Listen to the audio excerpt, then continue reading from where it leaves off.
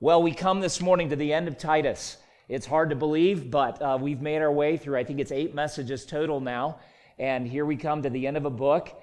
We have been looking from week 1 right through to this moment at what a healthy church includes. And so that graphic that you have come to know well is on the screen in front of you. Many of us wish we had arms that look like that, don't we? Some of us could work a little harder at it. I'm sure that might yield some results, but nonetheless, that's a visual image of what a healthy church, a strong church might come to be. But as we come to the end of Titus this morning, I want you to just kind of reach back over the last several weeks and try to grab as much of that the Spirit of God would bring to mind, what a healthy church includes. It includes healthy people. Healthy men, healthy women, older and younger. Remember how chapter 2 laid all of that out. It includes healthy leaders. Paul spent time in chapter 1 saying, Titus, you as an elder need to be qualified in these particular ways. And healthy church leadership models and demonstrates, lives a life of integrity and character along certain lines. Relationally, then, we pursue certain objectives. And we're always mindful of the fact, as Andrew read at the outset of the service, that portion from Titus 2 that tells us ultimately it's grace that trains us to renounce ungodliness and worldliness and to be people who are devoted to righteous living. So all kinds of particular messages, if you will, that Titus has put in front of us. And we want to kind of boil it down to a few helpful things here at the conclusion. You know, good health is the result of choices that we make. And sometimes those choices are not particularly easy. Some of you say, that's a no-brainer. And I want to ask you which side you go to say it's no-brainer, because some of you are drawn to the right side of that picture, saying that's not even a choice. Look at those sprinkles. Look at the chocolate underneath those sprinkles. And others of you are like, no, left side. Right side will kill you. You know, you eat 12 of those things and you are done. So there would be differences of opinion as to what that choice really amounts to, but I think we would all agree there really is one choice in that picture that is the healthier choice, right? Good health is the result not only of choices we make regarding our diet, but it includes choices that we make regarding exercise and even rest. Those things and many more that we could probably add to a list of what contributes to our overall health would be really important. And you know, with respect to our spiritual health, it's important that we make the right kinds of choices. And Paul has told us in Titus 3, verses 1 through 8, that there are certain things we must devote ourselves to. If you are looking at the scriptures right now, and I would encourage you to look at Titus 3 with me this morning. We looked at verses 1 through 8 last week, and there were certain things in that portion that Paul said they are profitable. Profitable. And let's review that real quickly. There were some things that appeared like submission and obedience, people who are prepared for good works, people who are gentle and courteous in every way to every person, even when we take a stand for truth or we try to proclaim truth or promote the gospel of Jesus Christ. But in the final verses before us this morning, he's giving us things to avoid because they are ultimately unprofitable or worthless and ultimately harmful, not just to us personally, but to the cause of Jesus Christ. And all of us, as followers of Jesus Christ, are called to be on mission with Jesus and for Jesus. And so the choices that we make are vital to our personal growth in Christ-likeness, and they are vital to the spread of the gospel in our world today. Now, the screen just before this, the first major point that I want you to consider this morning from verse 9 is that healthy churches avoid divisive controversies. You follow along as I begin reading in verse 9 of Titus 3, and I'm going to read to the end of the chapter, and then we'll go back and work through it as we do week by week. Paul writes to Titus and the saints at Crete, "But avoid foolish controversies, genealogies, dissensions, and quarrels about the law, for they are unprofitable and worthless. As for a person who stirs up division after warning him once and then twice, have nothing more to do with him. knowing that such a person is warped and sinful. He is self-condemned. When I send Artemas or Tychicus to you, do your best to come to me at Nicopolis, for I've decided to spend the winter there. Do your best to speed Zenas the lawyer and Apollos on their way. See that they lack nothing, and let our people learn to devote themselves to good works so as to help cases of urgent need and not be unfruitful. All who are with me send greetings to you. Greet those who love us in the faith. Grace be with you all. Here's the big thought for us in verse 9. Healthy churches avoid dissension. Now again, this is going to stand in contrast to what we saw in verses 1 through 8. And let's talk about some of the things that as we read through there, emerged from Paul's writing. These are the things that are unprofitable or worthless. And he said, avoid these things. Turn your back on them. Turn away from them. Just don't get caught up in them. First of all, notice what he says about foolish controversies. This would refer to an exchange of words that really are devoid of wisdom. And this stands in contrast to how we are people of truth. It does seem to reflect some of the themes that he wrote of to Timothy, another pastor. And so those two letters to Timothy and Titus very often include similar themes. He wrote to Timothy, similarly, I urged you when I was going to Macedonia to remain at Ephesus so that you may charge certain persons not to teach any different doctrine, nor to devote themselves to myths and endless genealogies, we'll get to those in just a moment, which promote speculations. And that little word speculation is very similar to the same term that he's put before us, foolish controversies. There's no way to determine what actually is or is not, what is right or best in these things. These would be matters of opinion, even matters that no one could really discern. And it's so easy for us to get caught up in these things. Secondly, I'm going to come back and wrap some of these things together. He refers to genealogies. Now, someone might say, well, what's wrong with researching your genealogy? Well, nothing. In one sense, there's a sense that Paul is speaking of here.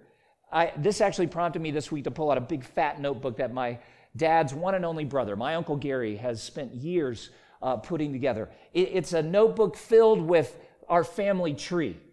And it's quite remarkable to read through all of that. If you go back far enough, you'll find that we have relatives who are actually in relationship to Abraham Lincoln. It's by marriage, it's through the Hanks family, but nonetheless, I can say he's my distant cousin. You keep pushing back further and further through history, and the oldest family member that my uncle has been able to find is a man who was born in 1630 and lived in Virginia. And you say, that's kind of neat. 400 years of family pedigree. Some of them are scoundrels, to be honest. You know enough about their life to go, ooh, rough life there. Others, truly saints of God. Not because they were such highly moral people, but because they had a clear testimony for Jesus Christ. And that's a particular blessing to go back several generations and see how the gospel emerged in the souls of some of my family members. There's nothing wrong with spending time putting together your family tree. But the kind of discussion that Paul is pointing to has to do with tracing a spiritual pedigree so that you can stand on top of the heap, as it were, and say, well, look at my rich spiritual heritage. Look at how spiritual I am, because I'm descended from these people. And for the Jews, that was particularly important, of what tribe you came from and who your ancestors were. And some believe that it positioned them for spiritual authority or spiritual privilege. It was a genealogy that was abused. It ties back to chapter 1. Look at verse 14 of chapter 1 very briefly, as Paul issues a warning to Titus. Don't let them devote themselves to Jewish myths and the commands of people who turn away from the truth. One author notes that Jews were turning the entire historical substance of their past into mere myth. And the genealogies were not treated primarily as historical documents, but instead were subjected to a highly symbolic interpretative scheme. So there's a second problem emerging. It's not just that some were saying, well, these are the ones I'm descended from, so, I have a place of significance or should, but rather they were looking at some of these historical records and imposing these bizarre interpretative schemes. Names, dates, and places supposedly contained hidden meanings which became the basis for esoteric doctrine. Oh, that's very appealing to every generation, isn't it? That's why some of you spend hours on YouTube looking at conspiracy theories. Well, they're not telling us the whole truth. Well, on one hand, of course not. On the other hand, stop digging for stuff that doesn't really exist. God has given you plenty of truth that you need to immerse your heart and mind in and then go live. You don't need to go digging deeper and deeper and deeper and going, well, what's really behind this and behind that and the other? And they're not telling us, and the world doesn't know, and somebody needs to know this stuff. Somebody does, and his name is God. So just entrust it to him. Leave it alone. Another author says many first century Jews enjoyed devotional works of inventive stories about people in the genealogies of the Old Testament. The book of Jubilees, that's an apocryphal book. And I read a little bit of this week and I thought, sounds a lot like the Bible in some ways, but it's not Scripture. It's actually an apocryphal or non-canonical writing. It was popular with many people in Paul's day. It retells the events from creation to the giving of the law, incorporating fanciful legends about the patriarchs and expanding upon the ancestry list in Genesis. Well, it's intriguing. I mean, who wouldn't want to know the rest of the story when it comes to Noah? Who wouldn't want to have some of the details about what Abraham and Lot or Job and his friends might have experienced? But it's fabricated. I appreciate so much the helpful comments of another author who writes, the only genealogy that ultimately matters to Christians is Christ's. His genealogy serves as a proof of both the Bible's inspiration and the deity of Christ. The Messiah would come from the seed of Abraham, according to Genesis. The tribe of Judah, according to Genesis 49. From the family of Jesse and the house of David. Indeed, this is precisely what happened as the New Testament writers, including the Apostle Paul, reveal to us. And the genealogies of the Old Testament move us with hope and expectation toward the one promised Messiah, because every other king, every other prophet, every other priest ultimately failed the people of God. There's no hidden meanings in those genealogies. There's no esoteric doctrine tucked in between the lines of Scripture. This would be an example of what Paul is addressing, saying, avoid foolish controversies and genealogies. The third thing that he notes here would be dissensions. These are what grow out of those foolish controversies. This has to do with bitter conflict, heated and violent sometimes even. This is a fight. Sadly, we see it on social media, even between Christians. And I think, our adversary is really smart. He doesn't have to eliminate us totally. He just needs to get us fighting each other, and then we're not fighting him. We're not fighting for the gospel. And Paul says you need to avoid these dissensions. Number 4, in quarrels about the law. It's one thing when you have disagreements, but quarreling actually about God's word. Now, in particular, it probably had to do with the Old Testament regulations and what should and should not be practiced in present days. Probably something like Colossians 2, verses 20 to 23, where Paul writes to another group of saints of these regulations that some were trying to bring into the church, and he summarized them by saying, do not handle, do not taste, do not touch. And then he says, referring to things that all perish as they are used, so probably food laws, these have indeed an appearance of wisdom in promoting self-made religion and asceticism and severity to the body, but they are of no value in stopping the indulgence of the flesh. It would be as absurd as if I stood up here today and said, it is not proper for us, according to God's Old Testament food laws, for you to eat macaroni and cheese.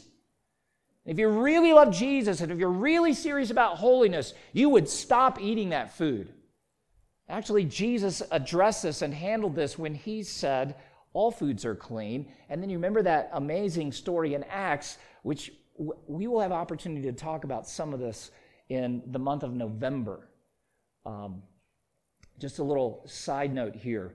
We're going to take about 4 weeks and do a topical series on the Christian conscience, which I think will be really helpful because there's a lot of debate right now about everything from politics to pandemics and a whole lot of other stuff that we have differences of opinion, and we need to know how to navigate this thing with wisdom and maturity and the love of Christ in our hearts. But imagine that I stood before you today and said, I have secret insight from the Lord, and here are foods you should not eat, and here are even things that you should not handle. It might sound spiritual, but according to Paul in Colossians 2, this is the kind of abuse of God's law that actually undermines true spirituality. Now, why is this such a big deal? Well, notice those two words again, and look at the text. They are unprofitable and worthless. It may feel like it's a really substantial spiritual discussion. It may feel like a controversy that can and should be resolved by God's people, but at the end of the day, these kinds of things are unprofitable. That is, they serve no benefit, they serve no purpose, and they bring no benefit either to you as an individual or to our church. In an article that I would encourage you to consider reading, it's found on the Gospel Coalition's website, an article by Russell Moore, Why Unhealthy People Crave Controversy. He shares a bit of a conversation he had with an older pastor, a pastor that he says has now gone on to be with the Lord, but a pastor who was seasoned and experienced, a veteran of many, many years of working with people. And Moore writes, I asked him why people keep telling him what others were saying in the church, because very often people will say, Pastor, I just need to let you know what some people are saying. Pastor, I'm not trying to gossip, and then they proceed to gossip. And so Russell Moore was asking this veteran pastor about that kind of thing. And so the pastor says a lot of time it's just human nature. Gossip is fun, and gossip about gossip is even more fun because it can let you gossip while pretending not to. So I thought, yeah, that's a wise pastor. Moore goes on to write, he paused for a minute and said, but mostly, listen to this, it's entertainment. To a lot of folks, these dramas, whether in their workplace or in their neighborhood or in their church, it's just kind of a soap opera to them. And then he shrugged and smiled and went right back to what he was doing, headed to the hospital to visit the sick. I read that and I thought, that's exactly what Paul is driving at. And I'm not trying to pick on what the pastor said, only according to Paul, it's not merely entertainment. It's not merely just an exercise in gossiping about gossip. It's actually unprofitable and worthless. And we're going to see in just a moment, it actually is sin. But what a sad thing that many of us get caught up in this kind of foolishness that leads to this kind of dissension and such, and not just to the worthless or unprofitability of our ministry, but we forfeit the opportunity to participate with Jesus and his church. This kind of foolishness is more than a distraction. It really is a strategy of the adversary that gets us off the real battlefield. I love the words of Paul in 1 Corinthians, and this is a little bit of where we will go in November when we explore the Christian conscience and how the priorities of Christ and his gospel really begin to shape how we think and how we live our lives. And Paul is explaining to the Corinthian believers how he navigates some of these difficult decisions, especially as he moves between the world of committed Jews and Gentiles, of how he seeks to be pastor and missionary and church planter in all kinds of contexts and settings. And his words in 1 Corinthians 9, verse 19 and 23 are helpful for us. First of all, he says, though I'm free from all, and he's making the point, I don't even think of myself as a Jew primarily. I'm a citizen of the Most High God and his heaven. Though I'm free from all, I've made myself a servant to all that I might win more of them. To the weak, I became weak that I might win the weak. I've become all things to all people that by all means I might save some. And then listen to this. I do it all for the sake of the gospel. The problem is many of us hold to our opinions, do our work, pursue our goals and objectives, not for the sake of the gospel, but for the sake of self. I do it all for the sake of the gospel, that I may share with them, and who would be to them? Both Jew and Gentile, the people of the world, that I may share with them in its blessing. I wonder if verse 9 describes you. Have you been distracted by foolish controversies and sidelined from the gospel mission? Is advancing a political agenda more important to you at this moment than advancing the cause of Christ? Perhaps you need to repent. And as Paul said, avoid all of this. Turn your back on it today in order that you might devote yourself to what matters eternally. Well, that brings us to a second thought. Healthy churches deal with divisive people. Look at verses 10 and 11. This is God's action plan and his instruction. A person who stirs up division. So he's talking about a person who's characterized by being schismatic. He's not talking about those of us who just foolishly from time to time say something really dumb and it makes people mad and there's a little bit of a kerfuffle and then we make it right and go on. No, he's talking about people who are always stirred up about something and stirring others about something. You read the letters of the New Testament, and I don't think there's one church that the apostles write to that doesn't have some kind of controversy or false teaching issue in them. And what does Paul say? First of all, you warn him. And if he doesn't hear the first warning, you warn him again. That has the idea of reproving that would lead to corrected behavior. So a person who stirs it up needs to be confronted. But if they are not willing to listen to these two warnings, which actually you think about it, that's not a lot. And I think it's because a church is susceptible to this kind of division, and you just can't give it time to work itself out. And so that's where Paul says, have nothing to do with him. The New American Standard actually chooses an even stronger term to try to translate the Greek terminology here, and it uses this phrase, reject a factious person. Why? Well, look at verse 11. This is God's assessment. 3 words. First of all, warped. That has to do with a distortion, and the standard would be God's truth, the straight line of God's truth, and this person's life and demeanor is actually a distortion of that truth. He's warped. Then second of all, sinful. That's that term we're familiar with that many of us learned from the time we were really little. Sin is a missing the mark. And again, what mark are we missing? The mark of God's perfect righteousness. The mark of God's truth. So it's not just that this person is a little off and we ought to just be patient and give it time, but there's actual sin involved here. And then thirdly, look at what the Word of God says, self-condemned. Someone whose own words, actions, or behavior have demonstrated their own worthiness of condemnation. This is not even Paul stepping forward saying, I'm condemning this guy. This is not Paul saying to Titus, you need to condemn this guy. He's saying he's self-condemned. Hold his life, hold his words up to the standard of God's truth, the standard of God's righteousness. He misses the mark. He is clearly deviating from it. It's self-condemnation. I'm going to call this guy John for the sake of the story. That's not his real name. But John was exactly this kind of person, always stirred up about something.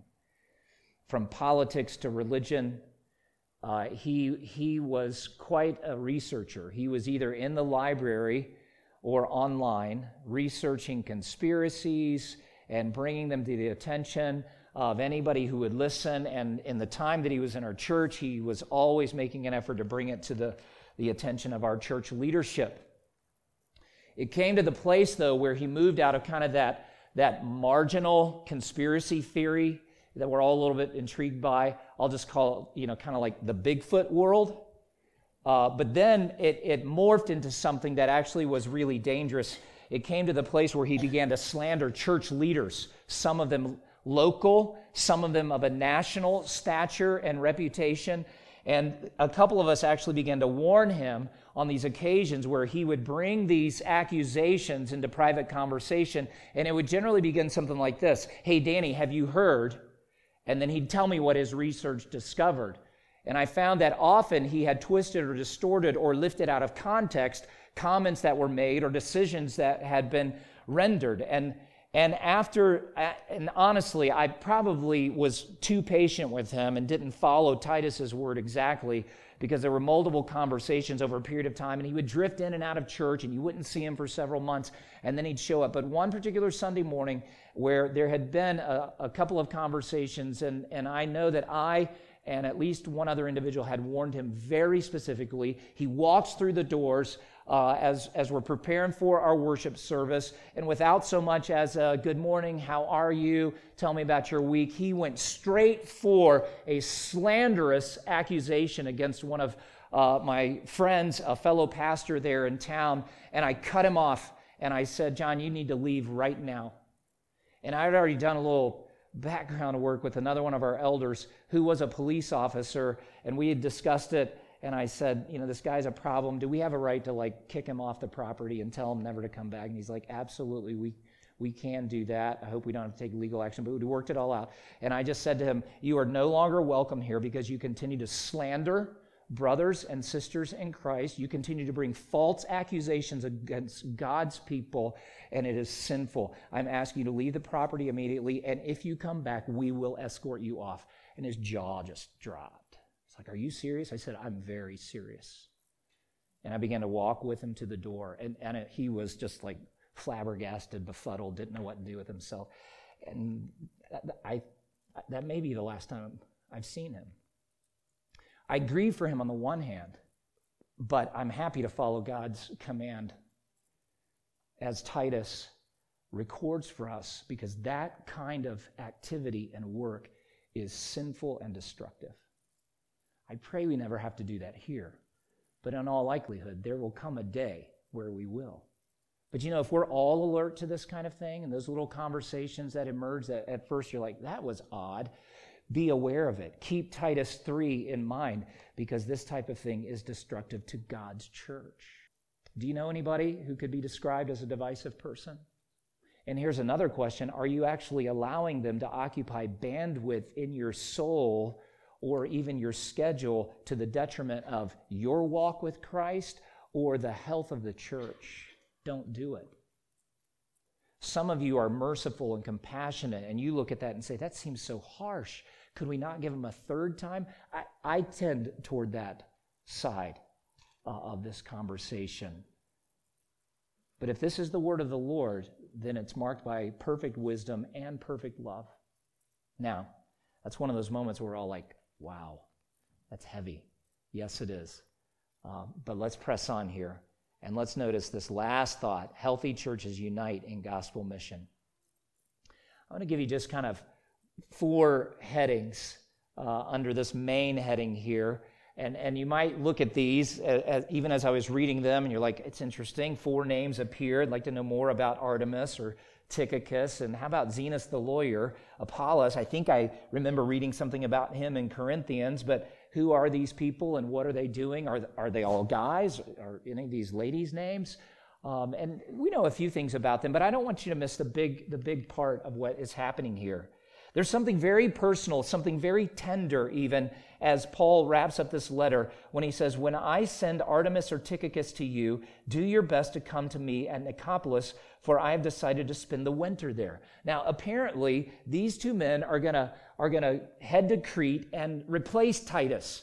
Maybe permanently, maybe for a short term, but it's a reminder to us that sometimes your personal presence is necessary in the bigger gospel mission. The support of personal presence in mission is part of how healthy churches unite in gospel mission. We really don't know anything specific about Artemas. Tychicus, on the other hand, is the well-known traveling companion of Paul. He was an Asian, according to Acts 20, verse 4, who carried Paul's letters to Ephesus and Colossae. So a trusted friend, must have been a close companion. But other than that, we don't know a ton. But here's Paul, after concluding this really helpful and powerful letter full of doctrine, full of Christ and what he is and what he has done for his people, writes in very personal terms, I need you. The support of your personal presence is also needed in the church.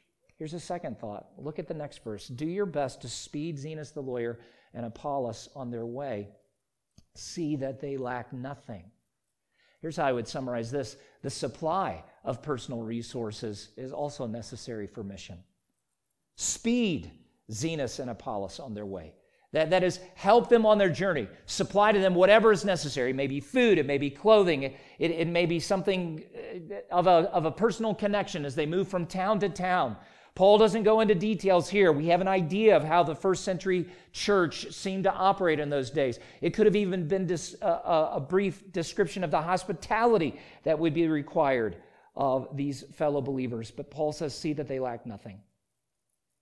I love the words of the Apostle John. They're similar to Paul's appeal here, but in 3 John, verse 6, there are no chapters in 3 John. It's just one little letter, and so we tack some verse numbers on there to help us organize it. But in verse 6, you see John referring to a group of believers who were serving the church, and he says of them, they testify to your love before the church. You will do well to send them on their journey in a manner worthy of God, for they've gone out for the sake of the name, accepting nothing from the Gentiles. And then listen to this. Therefore, we ought to support people like this, that we may be fellow workers for the truth. You have this sense of camaraderie, of a team spirit.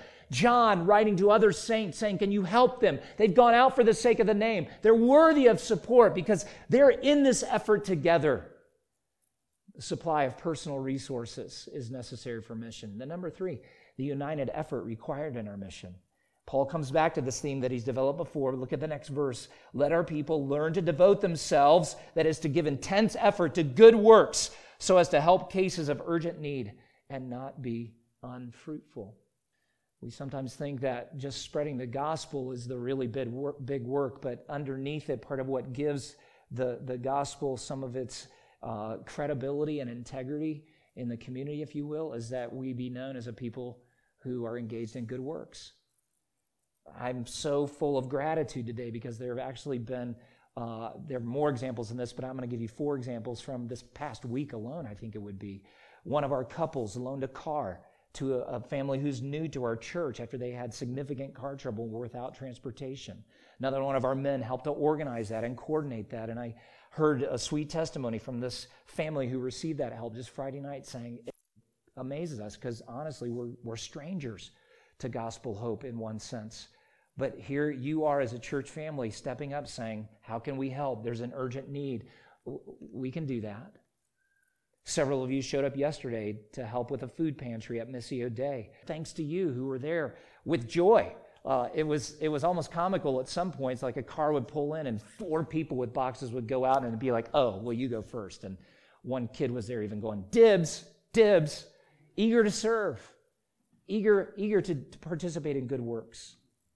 I'm grateful for the multiple families and individuals who are opening their homes in hospitality for dinners and cookouts and game nights, just building that relationship, seeking to be an encouragement and a blessing, especially in a hard season where our routines are so topsy-turvy. I'm so grateful for deacons who even this week had an opportunity to jump on an urgent need that we were made aware of because another member of our congregation made a call, as it were, saying, did you all know? And I said, no, not those details. And so that started a little communication through our deacons. And praise God for all of this. Those are examples of good works that are underway right now. Now, let's not pat ourselves on the back and say, check that box, we got that covered, move on to other stuff. No, just keep fanning that flame, because those are the kinds of things that are in view. And it takes the united effort, all of us, or as Matt says, 100% of the people doing 100% of the work. That's really at the heart of what Paul is saying. Now, finally, and this is the best part to me, the grace of God that encompasses our mission is what is necessary for a healthy church. Look at those last couple of words. Verse 15, all who are with me send greetings to you. Greet those who love us in the faith. Grace be with you all. It's easy to run by these salutations and final greetings and say to ourselves, yeah, we get it. Paul begins all of his letters with something like grace and peace and mercy or some combination thereof to you. And then he wraps it up by saying grace, as he does here, be with you all. Grace is the good stuff. Apart from the grace of God, there is no doctrinal content put in the middle of a letter between the salutation and the closing. God's grace, as one author writes, is a one-word summary of God's saving act in Christ. And remember, there's a past aspect of salvation where it is right for us as followers of Jesus to say, God has saved me. There's a present aspect of this work of salvation, so it's right for us to say, God is saving me. And there's a future aspect of this work of Christ where it's right for us to say, and He will save me.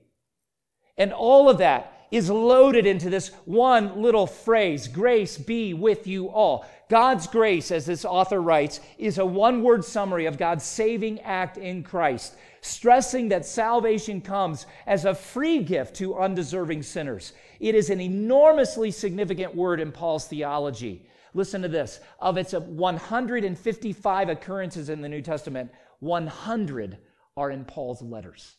You think grace is important to him? I'm sure of it. He uses the word to show us a much deeper concept than just God's favor be upon you. It's actually closer to that Old Testament concept of God's steadfast or loyal love. Grace is the saving act of God whereby He justifies us fully, forgives us freely, and then positions us as heirs with Jesus for eternity. Grace is that saving act of God whereby He trains us, as Titus 2 verse 12 says, to renounce ungodliness and worldly passions and to live self-controlled, upright, and godly lives in the present age. Grace is what drives chapter 3 verse 7, that truth that being justified by His grace, we might become heirs according to the hope of eternal life. And I was thinking through this letter and even beyond it yesterday as I was just meditating on what it means when we would say to one another, or Paul would write to the saints like us, grace be with you all. Grace is the saving act of God that creates a living hope in our hearts, a confident expectation that we call our blessed hope, Titus 2:13, the appearing of the glory of our great God and Savior Jesus Christ. Grace is the saving act of God that strengthens us moment by moment for this life, and life is really hard and challenging at this moment, isn't it? It's the same grace that Paul spoke of to Timothy when he wrote that letter saying, "You then, my child, be strengthened by the grace that is in Christ Jesus." These are not idle words. These are not fanciful notions just to kind of pat each other on the back, but these are substantial truths that need to be woven into our prayers and woven into our hearts. Grace is the saving act of God that encourages us when we are doubtful and depressed, that comforts us when we are sad and sorrowful, that shelters us when we feel vulnerable and exposed, when our fear runs rampant through our minds in the middle of the night. Grace is what provides for us when we are taxed beyond our resources and pressed beyond our limits. There is no greater word of blessing or hope that we could speak over another person or to a congregation than grace be with you all. Grace is the saving act of God that overcomes our sins, not just with a past view of the cross, but even actively as God continues to pour out that grace upon us so that day by day and even imperceptibly from your perspective and mine, inch by inch as it were, we actually do progress in holiness, grow in righteousness, so that we may say with joy and confidence, as John Newton said so long ago, "I am not what I ought to be. I am not what I want to be. I am not what I hope to be in another world, but still I am not what I once used to be, and by the grace of God I am what I am." Grace is the saving act of God that moves us to pray in this dark hour for our nation's history, of our nation's history. Grace is what motivates us to proclaim the gospel in a place like this on a Sunday morning and in the workplace and the neighborhood and out on the street Monday through Saturday. We may not see the results we long to see at this point, but our God is full of grace, and He's told us, "My grace is greater than your sin individually. It's greater than the grace of the world as we multiply it over 1,000,000 times." Grace is the saving act of God that moves us to start churches when it doesn't make human sense, that moves us to support missions that we may not fully understand, or to ordain pastors and launch singles and couples and families in mission in the years to come. It's grace. From start to finish, it's grace. And just like Paul's salutation that stands at the front of this letter, grace and mercy be to you. And the concluding word, grace be with you all. All of life is of grace, by grace, and for grace. That old familiar hymn, Amazing Grace, has a beautiful line in it. 'Tis grace hath brought us safe thus far, and grace will lead us home. It's not a might, it's not a maybe, it's a will. So how beautiful that Paul takes us through all of this important truth and doctrine concerning a healthy church, but then wraps it up with this beautiful and powerful word of hope. And it's God's word for us today. Because Christ is who he is and has done what he has done, it's true over us like it was over Crete. Grace be with you all. Would you bow your heads with me, please? What's your next step of faith and obedience? As you ask the question, now what? What do we do with Titus? What do we do with even that last little phrase? Well, what's your next step of faith and obedience? For some of you, it is believe. Some of you still have not actually activated your faith by repenting of your sins, turning your back on all of that, and saying, Lord Jesus, I believe that you are the Christ, the Son of God, the Savior of the world. I believe that by your death on the cross, you've paid the debt of my sins. I believe. If that's the next step of faith for you, a first step, but the next step, take it right now. Just quietly from your heart to God's. Others of you, if you were honest right now, would say, my next step would be a return to God. I've repented of my sin and put my faith in him, but lately I've drifted away, devoted myself to other things. Great, take the next step. Jesus has more joy in forgiving you for your sins today than you do in repenting of it and finding relief. Your sin is not greater than his grace. His heart is wide open for you. Will you turn to him? Some of you may say, the next step for me actually would be a big one. It might involve a change of venue, career, or just taking on a ministry responsibility that to this point you've not yet taken, but God is inclining your heart in a very significant way. And it looks like a huge leap over a huge canyon. But if God's calling you to take that step, there's really no risk in it. Because it's exactly what he wants for you. Would you just take it? Here's the second thing I want to encourage you to do. Tell someone about what God is teaching you and doing in your life. It may be specific to this morning's worship service. It may even be a line or two of a song that really spoke to you. I'd rather not think this way, but you may say, that song was actually more meaningful than your sermon, Danny. That's okay, because God's going to use all this. But tell somebody what God is doing in your heart. And here's a third thing. Maybe some of you need to set up a follow-up conversation with a friend who invited you to church or a family member or one of the pastoral team members. Matt, Daniel, and I, happy to meet with you, thrilled. Every week we have opportunities, and there's nothing I love more.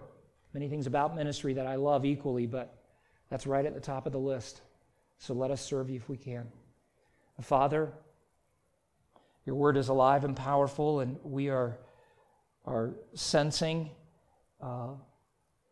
acts of obedience and steps of faith that need to come out of this word that we have studied together this morning. And for some, that is daunting. And for others, there's a sweet submission that's taking place right now, but I ask that all here would obey as they believe. Help us to be doers of the word, not hearers only. And then I pray finally that you would use gospel hope in powerful ways to impact this community. that the good works that are underway would continue, and that you give us even greater opportunities in the days to come as the pressure in this world builds and as cultures clash and so much unrest comes to the surface. Oh, Lord God, cause us to be the voice of truth in the presence of Christ in a culture that is dying, that there might be life, that there might be light. We ask for your blessing in Jesus' name. Amen.